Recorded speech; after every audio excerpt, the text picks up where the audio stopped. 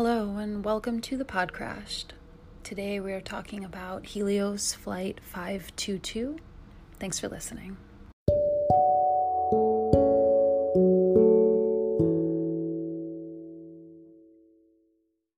Hello, Mariah. Hi, Casey. How are you? I'm good. Pacing, Good. like I shouldn't. That's fine. I'm going to go sit down in my spot. Okay.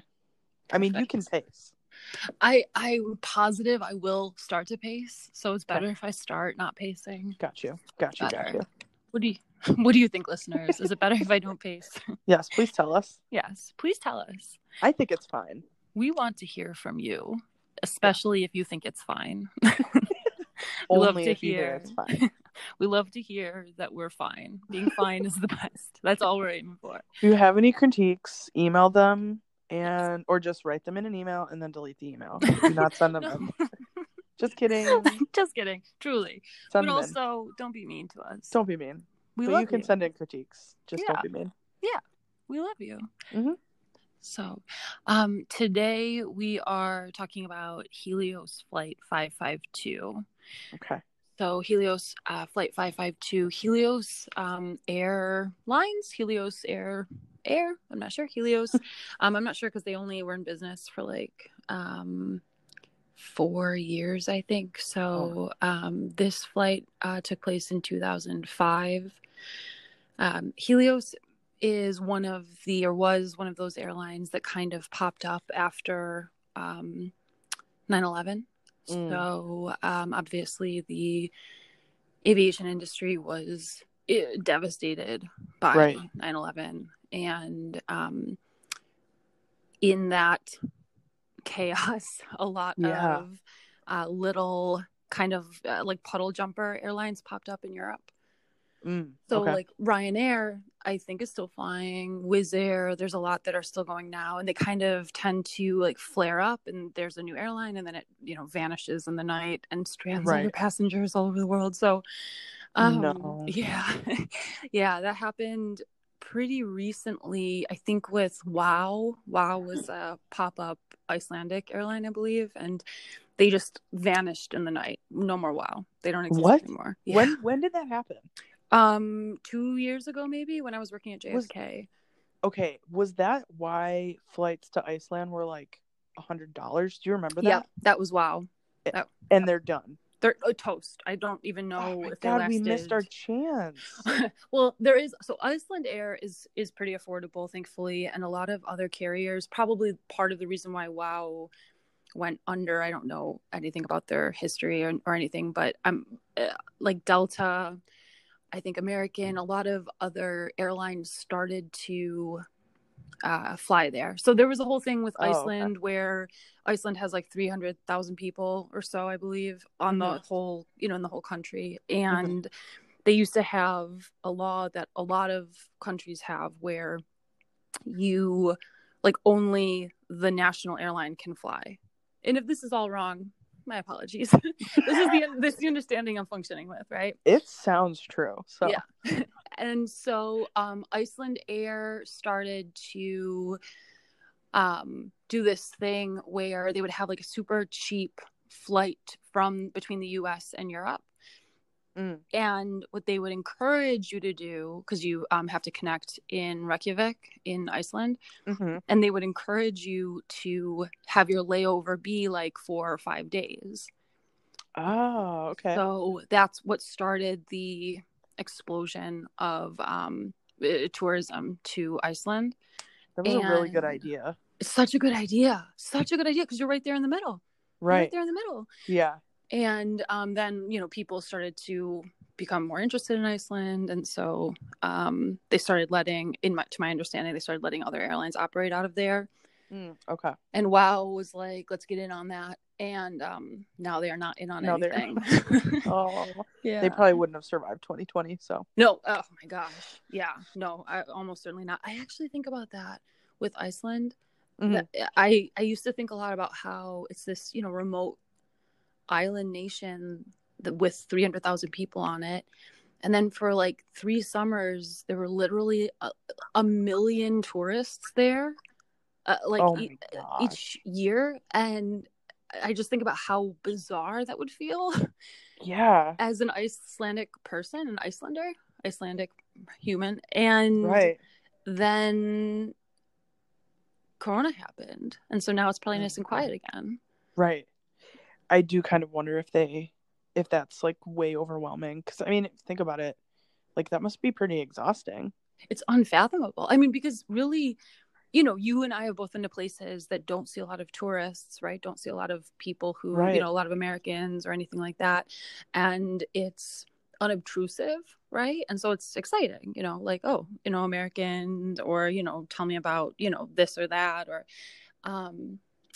Johnny Carson, you know, just different, like whatever, you know, the point of wherever they know or imagine America to be like.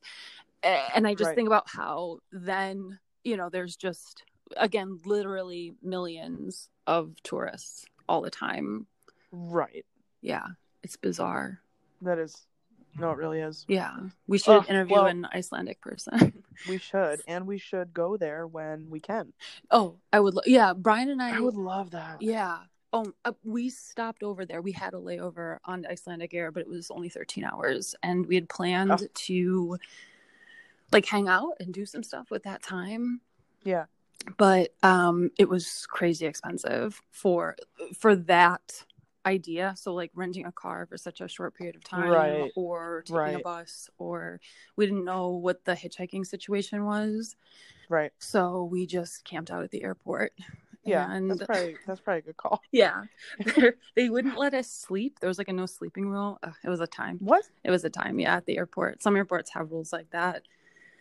Interesting. Yeah, but you can't stop me from sleeping if my body falls asleep. Literally though. Yeah, but like how do they enforce it? They would wake you up. They would come around and yeah. Iceland, come on. Again, my guess, I do not know this. I have no reason to think this, but in my heart, I believe that it's because they're annoyed by the tourists. like no sleeping. Yeah. Like, we brought you here to spend money here and like to, you know, increase our tourism. Right. Stop sleeping. Go spend money. Yeah, exactly. The flight we're talking about today is Helios 552. So in 2005, Helios had 4 planes, right? 4 planes total. Yep, total. And 3 of them were, including the aircraft involved in today's story, were 737s. Again, actually the same plane that that Carlos handled like a champion. Beloved one-eyed Carlos. Oh, bless us. May he live forever. And there was another one that was, I think, an A320, A319. Basically, they had leased them. They didn't own them. They're relatively new, but not super new aircraft. They're painted with, you know, the Helios thing, but it's really small. It's a Cypriot airline. So it flies out of Cyprus. One of the pilots, the captain, is a German pilot who is working a contract, right? So they hired him just on a contract basis for the summer. So they are, you know, doing a ton of flights all the time. They only have 4 aircraft, which means that they're trying to keep them in the air all the time. That takes a lot of pilots, right? They're trying to, you know, make money while they can. And the pilot is, his name is Hans Jürgen. So Hans Jürgen, he's 54 years old. He has been flying for 35 years, including flying for Interflu, the East German airline. Yeah, he's a East German guy from way back in the USSR. So yeah. So he has 16,000 flight hours. He's, you know, thoroughly experienced. Not 16,000 flight hours. So like, you know, he's the captain. He's thoroughly experienced. He flew Soviet planes. So you know, he's got to be good. Yes. Really quick. Please. Didn't Carlos have like 300,000? He had he had 13 or almost 14,000 at 29. Okay. at 29. Yeah. I So see. for his I see. age, he was just so experienced. Got you. And this guy is perfectly experienced, but not Yeah. as experienced for the number of That's years he's been flying. right. Okay. The co-pilot is Cypriot. He has 7,500 flight hours. He's 51. His name is Pampos, and there's no other pilots on board. There are 175 passengers, 2 pilots, and maybe 115. That's right. So there's 115 passengers on board, 2 pilots, 4 cabin crew. Okay. So on August, it's a pretty big plane. Yeah, I mean, considering. It is. Yeah, it's a plane that I think, depending on the configuration, because like every airline will design the seats differently, and maybe some things. I imagine that this airline didn't have multiple classes, right? Because it's, they're just doing quick shots all over Europe, right. For low cost. So it's probably all one class, mm-hmm. which means you obviously fit a lot more seats in the plane, right? Exactly. So yeah. The plane, it's not totally full. With 115 people, there's probably, some seats, but it's pretty full. Yeah. So this happened on August 15th, 2005. Okay. On August 14th, 2005, the plane arrived from the UK to Cyprus, right? So the night before, it arrived in Cyprus. And as that flight was coming in, they, had some like weird information about the door. They, when they arrived, the door was frozen, right? And so they asked maintenance to take a look at it, right? So maintenance takes a look at it, fixes it, runs a pressurization test where they, pressurize the cabin while still on the ground, make sure it's airtight, finish that up, fix it up, ready to go. And then the next morning, Hans Jürgen and Pampos and all of the passengers and cabin crew get on the plane and take off, right? So at 9:07 on August 15th, 2005, the plane takes off. At 9:12, right, as they're ascending through, there were some mixed reports on this, which surprised me. Some people said around like 8,800 feet. Some people said at 10,000 feet. 10,000 feet makes more sense to me. Okay. Based on what's going to happen. But I'm sure somebody out there knows. But as they're ascending and they're in the 10,000 feet, in the area of that, they get a tone, like a tone, and they recognize the alarm as the takeoff configuration warning. What a takeoff configuration warning, basically, if you are preparing for takeoff, if you've started a takeoff roll and your plane isn't configured properly, so if your like stabilizer isn't configured properly, if your flaps aren't configured properly, this warning says like, hey, stop, don't take off, because the plane's not set up to take off. Right. So, and that's supposed to happen before you take off. Exactly. Right. So this warning was off, and they don't understand what it could possibly mean at 10,000 feet. Right. So they're trying to figure it out. They're having some trouble communicating, and that was how it was always described. And I don't know if I haven't found an actual transcript of the CVR. There are some, how can I say this? There are like examples, and like some of the lines from the CVR are printed. So were the pilots were having trouble communicating to each other, like aircraft control, to one another. The two of them, between the two of them, they're having a tough time communicating. I mean, it's not a huge mess. It's just that there's some, clarification needed, or they're just having a hard time understanding each other. Was it like a language barrier, or like? I think that might contribute to it. Okay. But the other alarm that goes off or not an alarm, but a light that gets illuminated is the like air conditioning light. Okay. And so they're just like, what is going on? And so that happens at 9:12. At 9:14, they call ATC. At the same time, the oxygen masks drop in the cabin. Oh my God. In the passenger cabin. So the masks drop in the cabin, but there aren't masks that drop in the cockpit. So they have their oxygen is more portable, right? And it's something that they apply themselves. It's actually something they check before they board every day to make sure for every time they're starting on a new aircraft, they check the oxygen, make sure it works. And did the pilots know that the masks had dropped in the cabin? No. Oh, so there's nothing in the cockpit that alerted them to the fact that the masks had dropped, because it's an automated process, right? Gotcha. The plane recognizes that, as is the case here, that the plane isn't pressurized. Okay. So they call ATC and they try to problem solve. They ask if they can talk to an engineer. So there's engineers on available. They didn't actually. I'm sorry. So they called operations, and operations said like, "Oh, we'll get you an engineer to help you." A few in the air.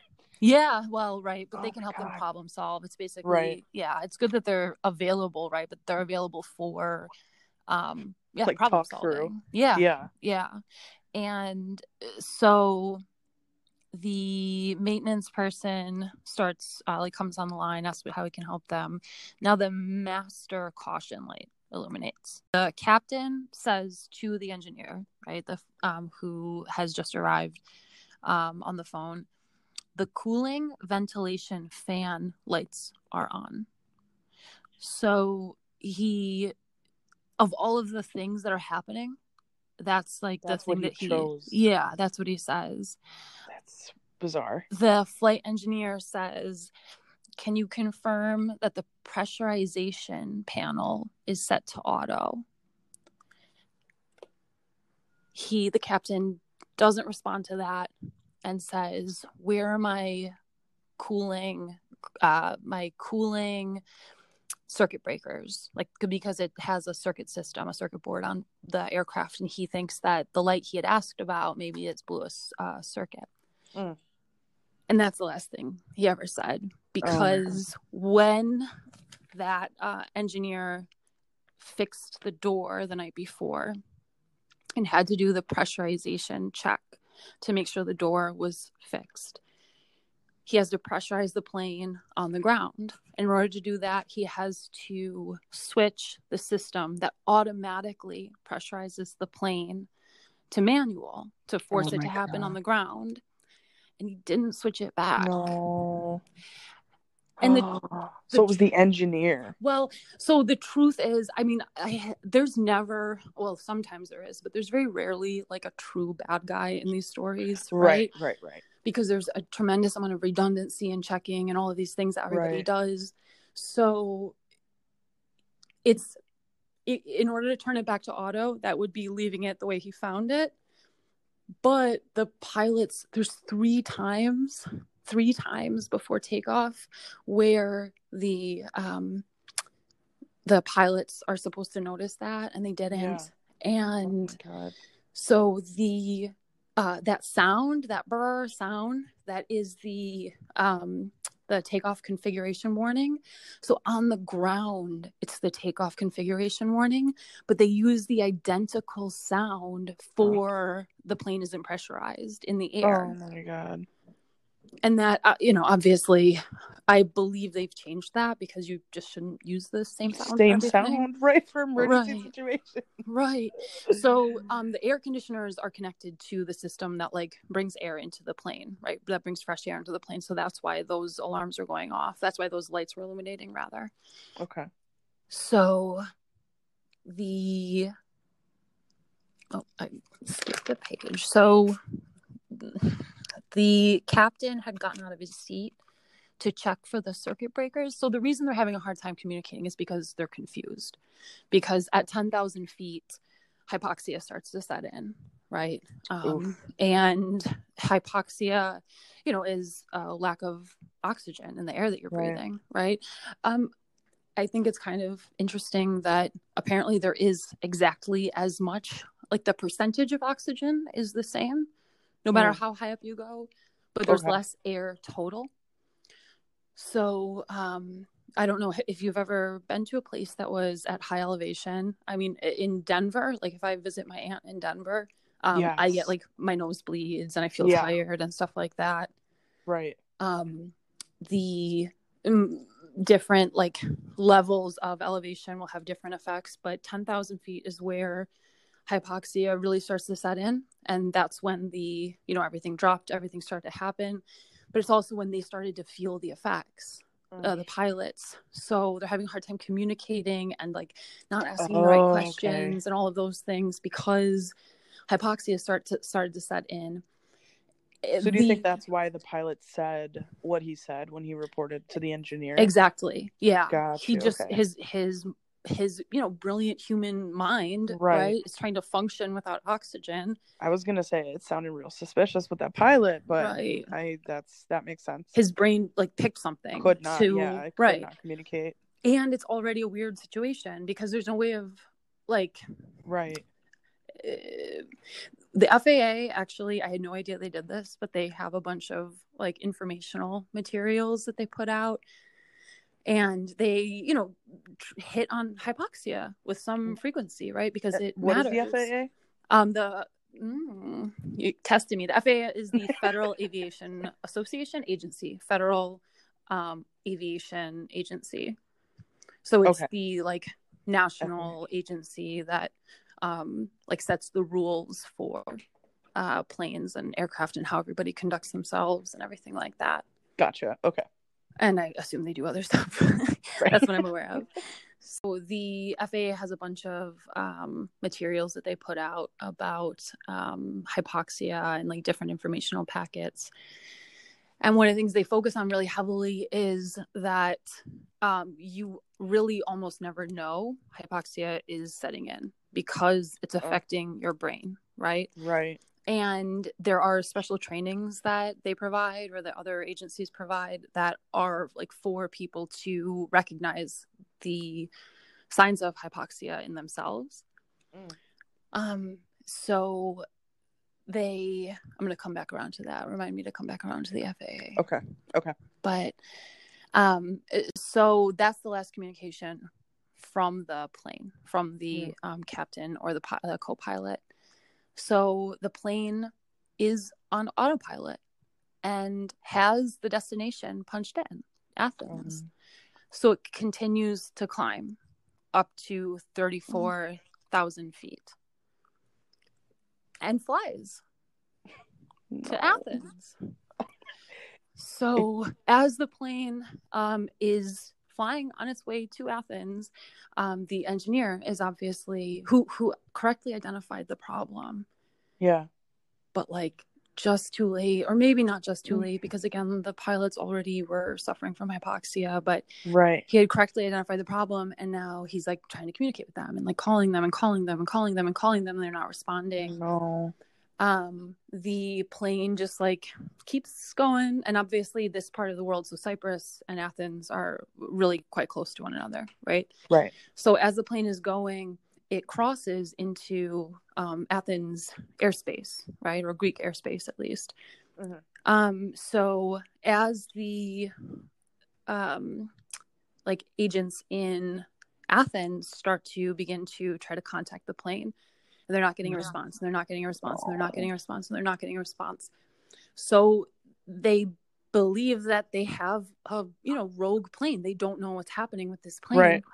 Especially so close to 9/11. I'm sure they're super freaked out. No, absolutely. So they call the military, and the military scrambles to fighter jets up, right? So these fighter jets go up, and they look into the cockpit, and they can see the co-pilot just like unconscious and passed out, because eventually you will just pass out. Yeah. And eventually you will die, right? So that is event. You can't live forever in that state. Right. So the in the cabin, the amount of oxygen that's available to the passengers is about 12. It's enough for about 12 minutes. And the reason why it's only about 12 minutes is because under normal circumstances, so say you're on a plane and that happens and there's like your plane becomes depressurized for some reason, the pilot's going to go down to a breathable altitude. Right. So it's just enough for the pilot to be able to get down to an altitude where everyone can breathe.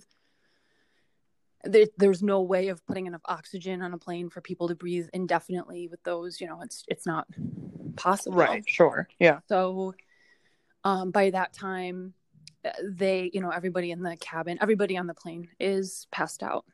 So they can't see the pilot. The assumption is that the pilot had gotten out of his seat to check the circuit breaker and then had passed out on the floor. Oh. So the pilots are looking in. They have the information from the original flight engineer, so they are pretty sure that exactly what has happened has happened. They recognize the plane is not pressurized and the everybody on board has passed out.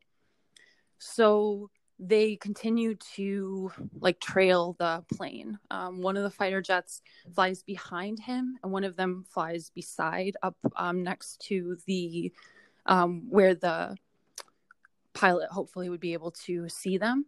Gotcha. Nobody says this outright, but I'm pretty sure that the fighter pilot flying behind him is flying behind him to shoot the plane down. No one said that outright, but I'm 90% sure that's the case, right? I don't know. Right, why would you fly behind it? Yeah, maybe I'm wrong, and if anybody works for the Greek military or if anybody just knows that that's not the case, secret. Tell me. But yeah, tell us your secrets.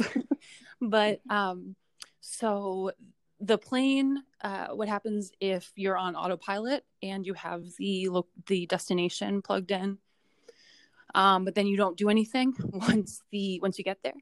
Right. The plane will just, go around. It'll go into a holding pattern and we'll just fly in circles over the destination.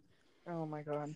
So the plane is doing that, right? It's just flying in circles at altitude over and over and over, right? So an hour and 40 minutes or so after the plane took off, the fighter pilots are still on the plane. One of them is up by the cockpit. The other is behind it. Mm-hmm. They see a guy come into the cockpit and sit down in the captain's seat, not a pilot. So this guy comes up and sits down in the seat and, takes hold of the controls. The pilot of fighter jet is waving at him, trying to get his attention, right? Yeah. And again, I got mixed reports. Some people said that he waved briefly and some people said he never noticed it. So it's not clear to me which actually happened. So this guy sits down at 11:49. At 11:50, engine 1 flames out. No.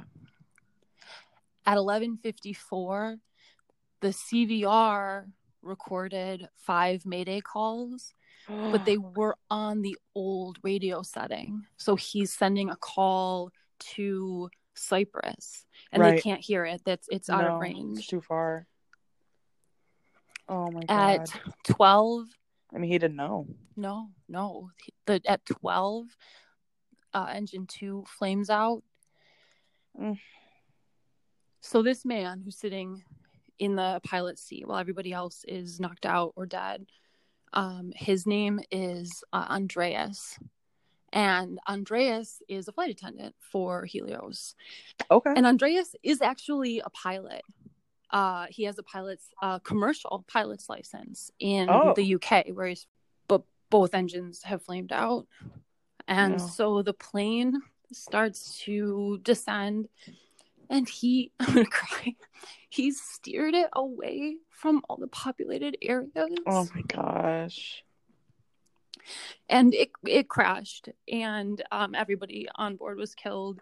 Oh. but Oh, there's almost no question that he saved people's lives. yeah, 100%.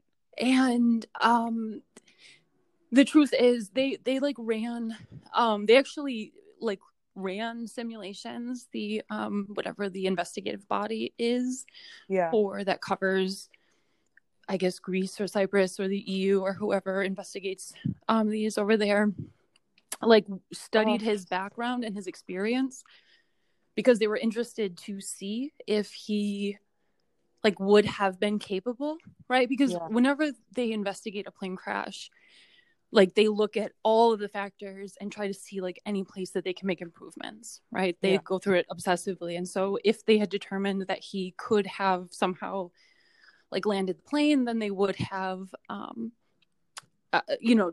thought, okay, well, if that's possible, what would we have to change to make that possible for him? Gotcha.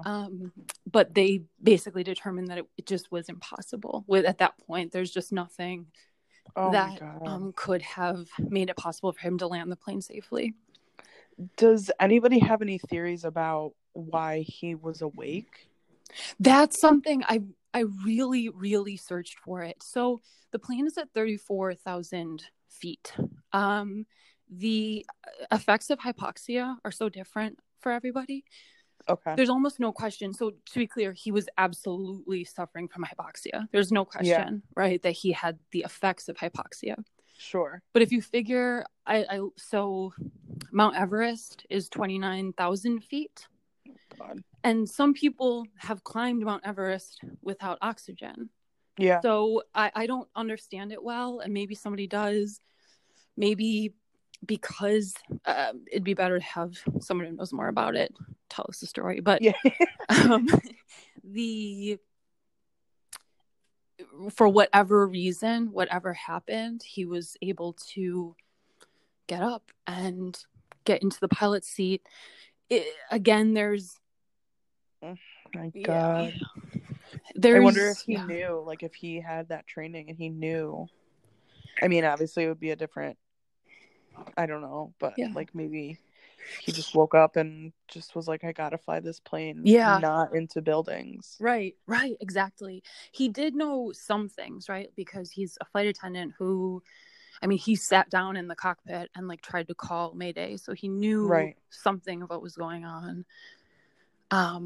It's very hard to know why he woke up when he did, Yeah. anything like that. But essentially, so the things that contributed to the crash, right? The main thing was that they just failed to notice that the thing that's always set to auto had been set to manual. They didn't Right. notice. They have checks where they're meant to notice it, but they are. I mean, everybody obviously does just make mistakes. But Sure. Yeah. the other thing with Helios again and again, so I've flown, Ryanair and like Wizz Air and all these like inexpensive airlines. Yeah. We fly them because they're affordable, right? Like Exactly. that's Yeah. the purpose. Mm-hmm. The reality is that all airlines are vulnerable to cutting corners, right? Mm-hmm. And having their pilots just flying, or cutting corners on training, or Yeah. things like that.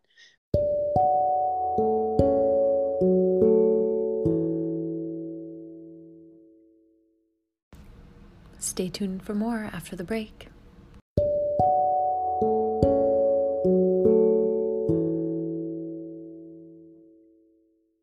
Well, I mean, even the like the airplane manufacturers, like, I wasn't sure when to bring, like, when an appropriate time would be bring this up, like this episode or a different one, but did you read the article?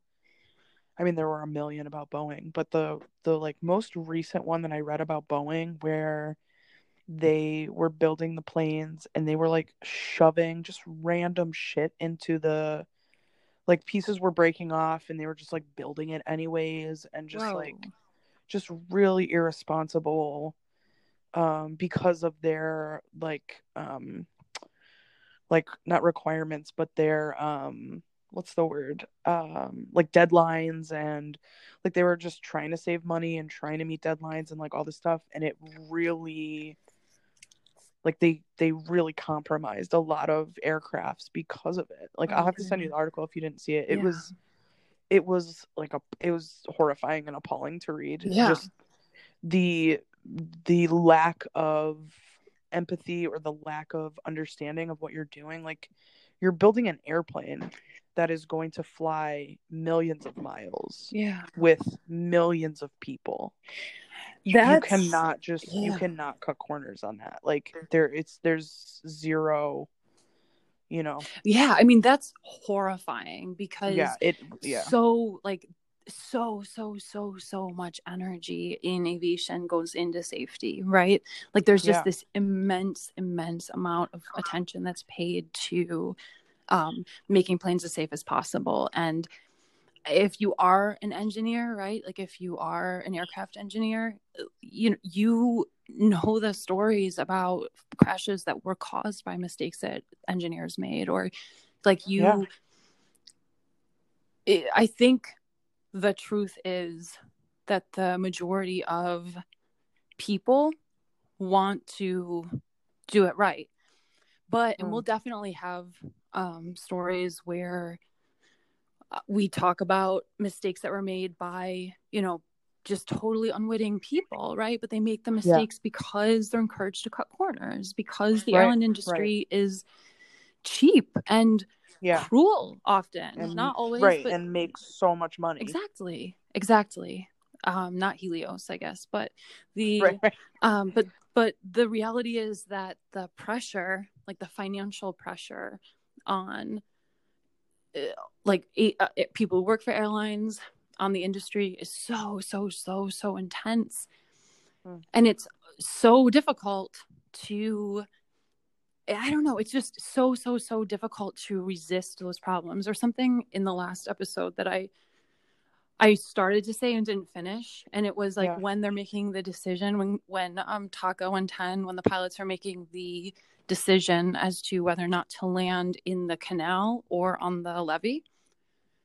I Yeah. started to say but didn't finish, like I really wonder if one of the things running through their mind was the levee, like the plane will survive the levee.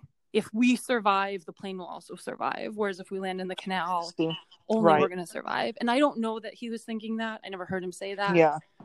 But I wonder, because that's how you're taught to think, right? Right, exactly. Like save the aircraft. Right. Like on top of saving these, 100 plus people. I mean, not for Carlos. There was like what, 30, but Right. still, I Well, mean, saving the people, you're also thinking about saving a yeah. plane. Like, and there's just no comparison there. Right. There just Right. really isn't. And I mean, I could talk about that all day. And I will say to all of the Boeing lawyers listening, we Yeah. recognize this is all allegedly, and we don't know if it was even you. We're going to check it Right. out. Right. But if, I mean, the article, I found it was, it's from the New York Times, and it's Boeing 737 Max is a saga of capitalism gone awry. yeah, the third, I can't, like literally, of course, it's the Right. Max. Of course it is, Yeah. because we are going to talk about, like, we are going to air your dirty laundry on that one, Boeing, because that is horrifying. It's a horrifying betrayal of like the trust that pilots and crews and passengers put in you. Yes. That's exactly it. Yes. Yeah. And this, like the Helios accident itself, I could see somebody being like, well, it was caused by an oversight. It was, pilot error or whatever. And that's true. That is true. But I also know that the like engineer working the overnight shift to fix this plane, I highly doubt that he was paid fairly.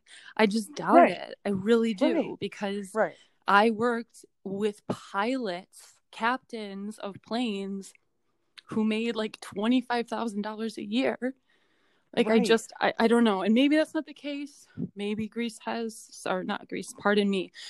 Anybody who's Cypriot listening to this, definitely pardon me. It's going to murder you. I am so sorry. Cyprus is an independent nation, a glorious republic unto itself. Yes. Yep. No beef, no No, hate, no, all the love, nope. Only love. The only nation, love. the Republic of The Republic Cyprus. of Cyprus. Yes, Maybe very Cyprus important. has really amazing like maybe Cyprus has really good, job protections, and maybe that's not the case. But it's Yeah. where my mind goes because I've watched the airline industry like screw over so many of its employees. So Yeah. I don't trust that. And I just think that model, which is just like push, get as much as you can from your employees and give them as little as possible. Yep. I don't know. That's where my mind goes. So Yeah, no, absolutely. yeah. And there's proof. Like, it's not like you're just assuming something is bad or that the process is bad or whatever, or but there's hard proof, and unfortunately, like, human life is at the end of that. Yeah. So remember how I said the FAA creates those little like documents where they give you information and try to educate the people because it's a federal agency. Yeah. So in their document about hypoxia, the last thing they say on it, so the last little paragraph, is entitled "Smoking and Altitude." Oh my god. Okay. A Western state pilot, which the vagueness of that, a Western state pilot. Like, we're not going to point anybody out. out. Right. We're not pointing fingers. Could be California. It could be Arizona. It could be Washington. Yeah. It could be a whole lot. A Western state pilot. Oh my god. Lived to tell about this one. Cruising at 13,500 feet over mountainous terrain in his light single aircraft. He took a deep drag on his cigarette and next remembered being in a screaming dive with just enough altitude left to pull out. There's an exclamation point at the end of that. That's funny to me. That deep drag replaced precious oxygen in his brain with carbon monoxide, and he passed out. But he landed it, man. I wish they give me details so that I could find who this Western pilot is, because it sounds like a good story. If you're listening, Western pilot, please tell us. We need to know. Yes, I need to know, because and did you quit smoking after that? Right. And if you did, why? No. Right. No. Sorry. Just kidding. But yeah. So I thought I would besides the fact that it's a great little tale, and I love the way government documents are written. It's just so funny to me. My god, amazing. Western pilot. They're not gonna. Right. People will show up at his door, like, totally. This is the United States. Tell us the story, but right. So I thought I'd throw in a happy one where the guy lives. Yeah. But, thank God. Yeah. Oh, that poor guy. He was just on the friggin' plane by himself and just saved everybody he could. He did, but not himself. Right. Or maybe his family, or was he was a flight attendant on the flight. He was a flight attendant, or he was working just a random. The flight. He was a flight attendant. Oh, he was working. He was. Yeah. Okay. So. Oh my gosh. Right.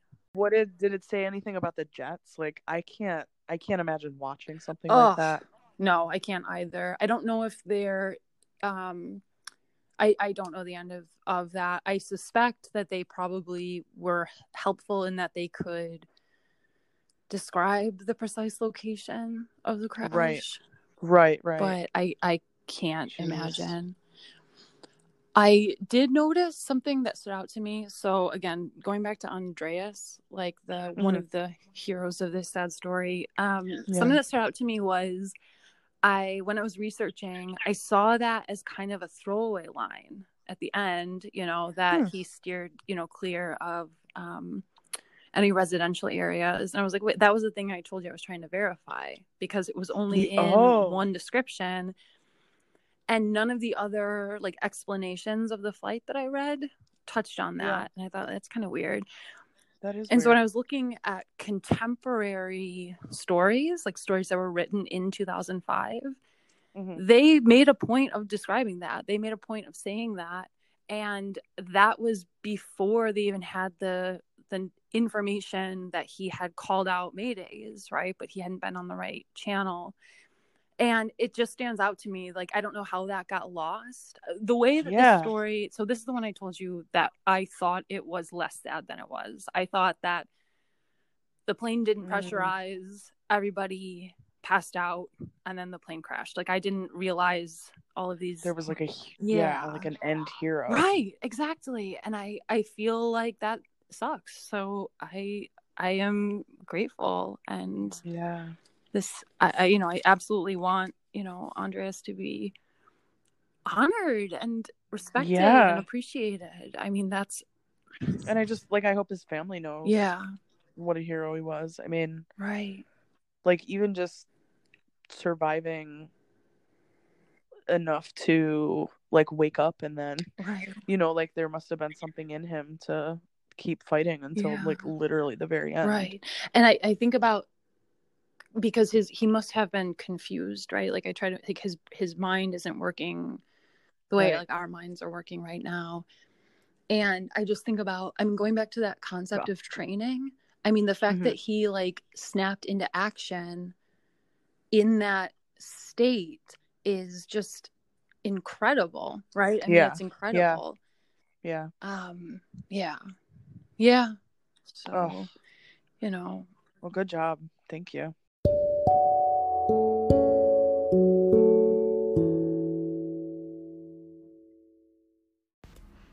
Thank you so much for listening to this episode of The Pod Crashed. This episode is dedicated to the memory of those lost on Helios 522 and to the heroism and bravery displayed by the crew, the passengers, the air traffic control workers, everyone involved. We have fewer mistakes, but one very, very big mistake this week. The correct flight number is Helios 522, and I repeatedly say throughout the episode, Helios 552. I wrote it down wrong, so that is my mistake. We'll try to correct it, or we'll make sure, rather, that it's correct in the materials, the title, everything like that. We also failed to mention the name of the airport in Cyprus that Flight 522 departed from. It's the Larnaca airport. If you noticed anything else, please let us know. We'd love to correct it in next week's episode. If you have any comments, criticism, kind words, we'd love to hear from you. We made a Patreon. It's patreon.com/thepodcrashed. That's patreon.com/THEPODCRASHED.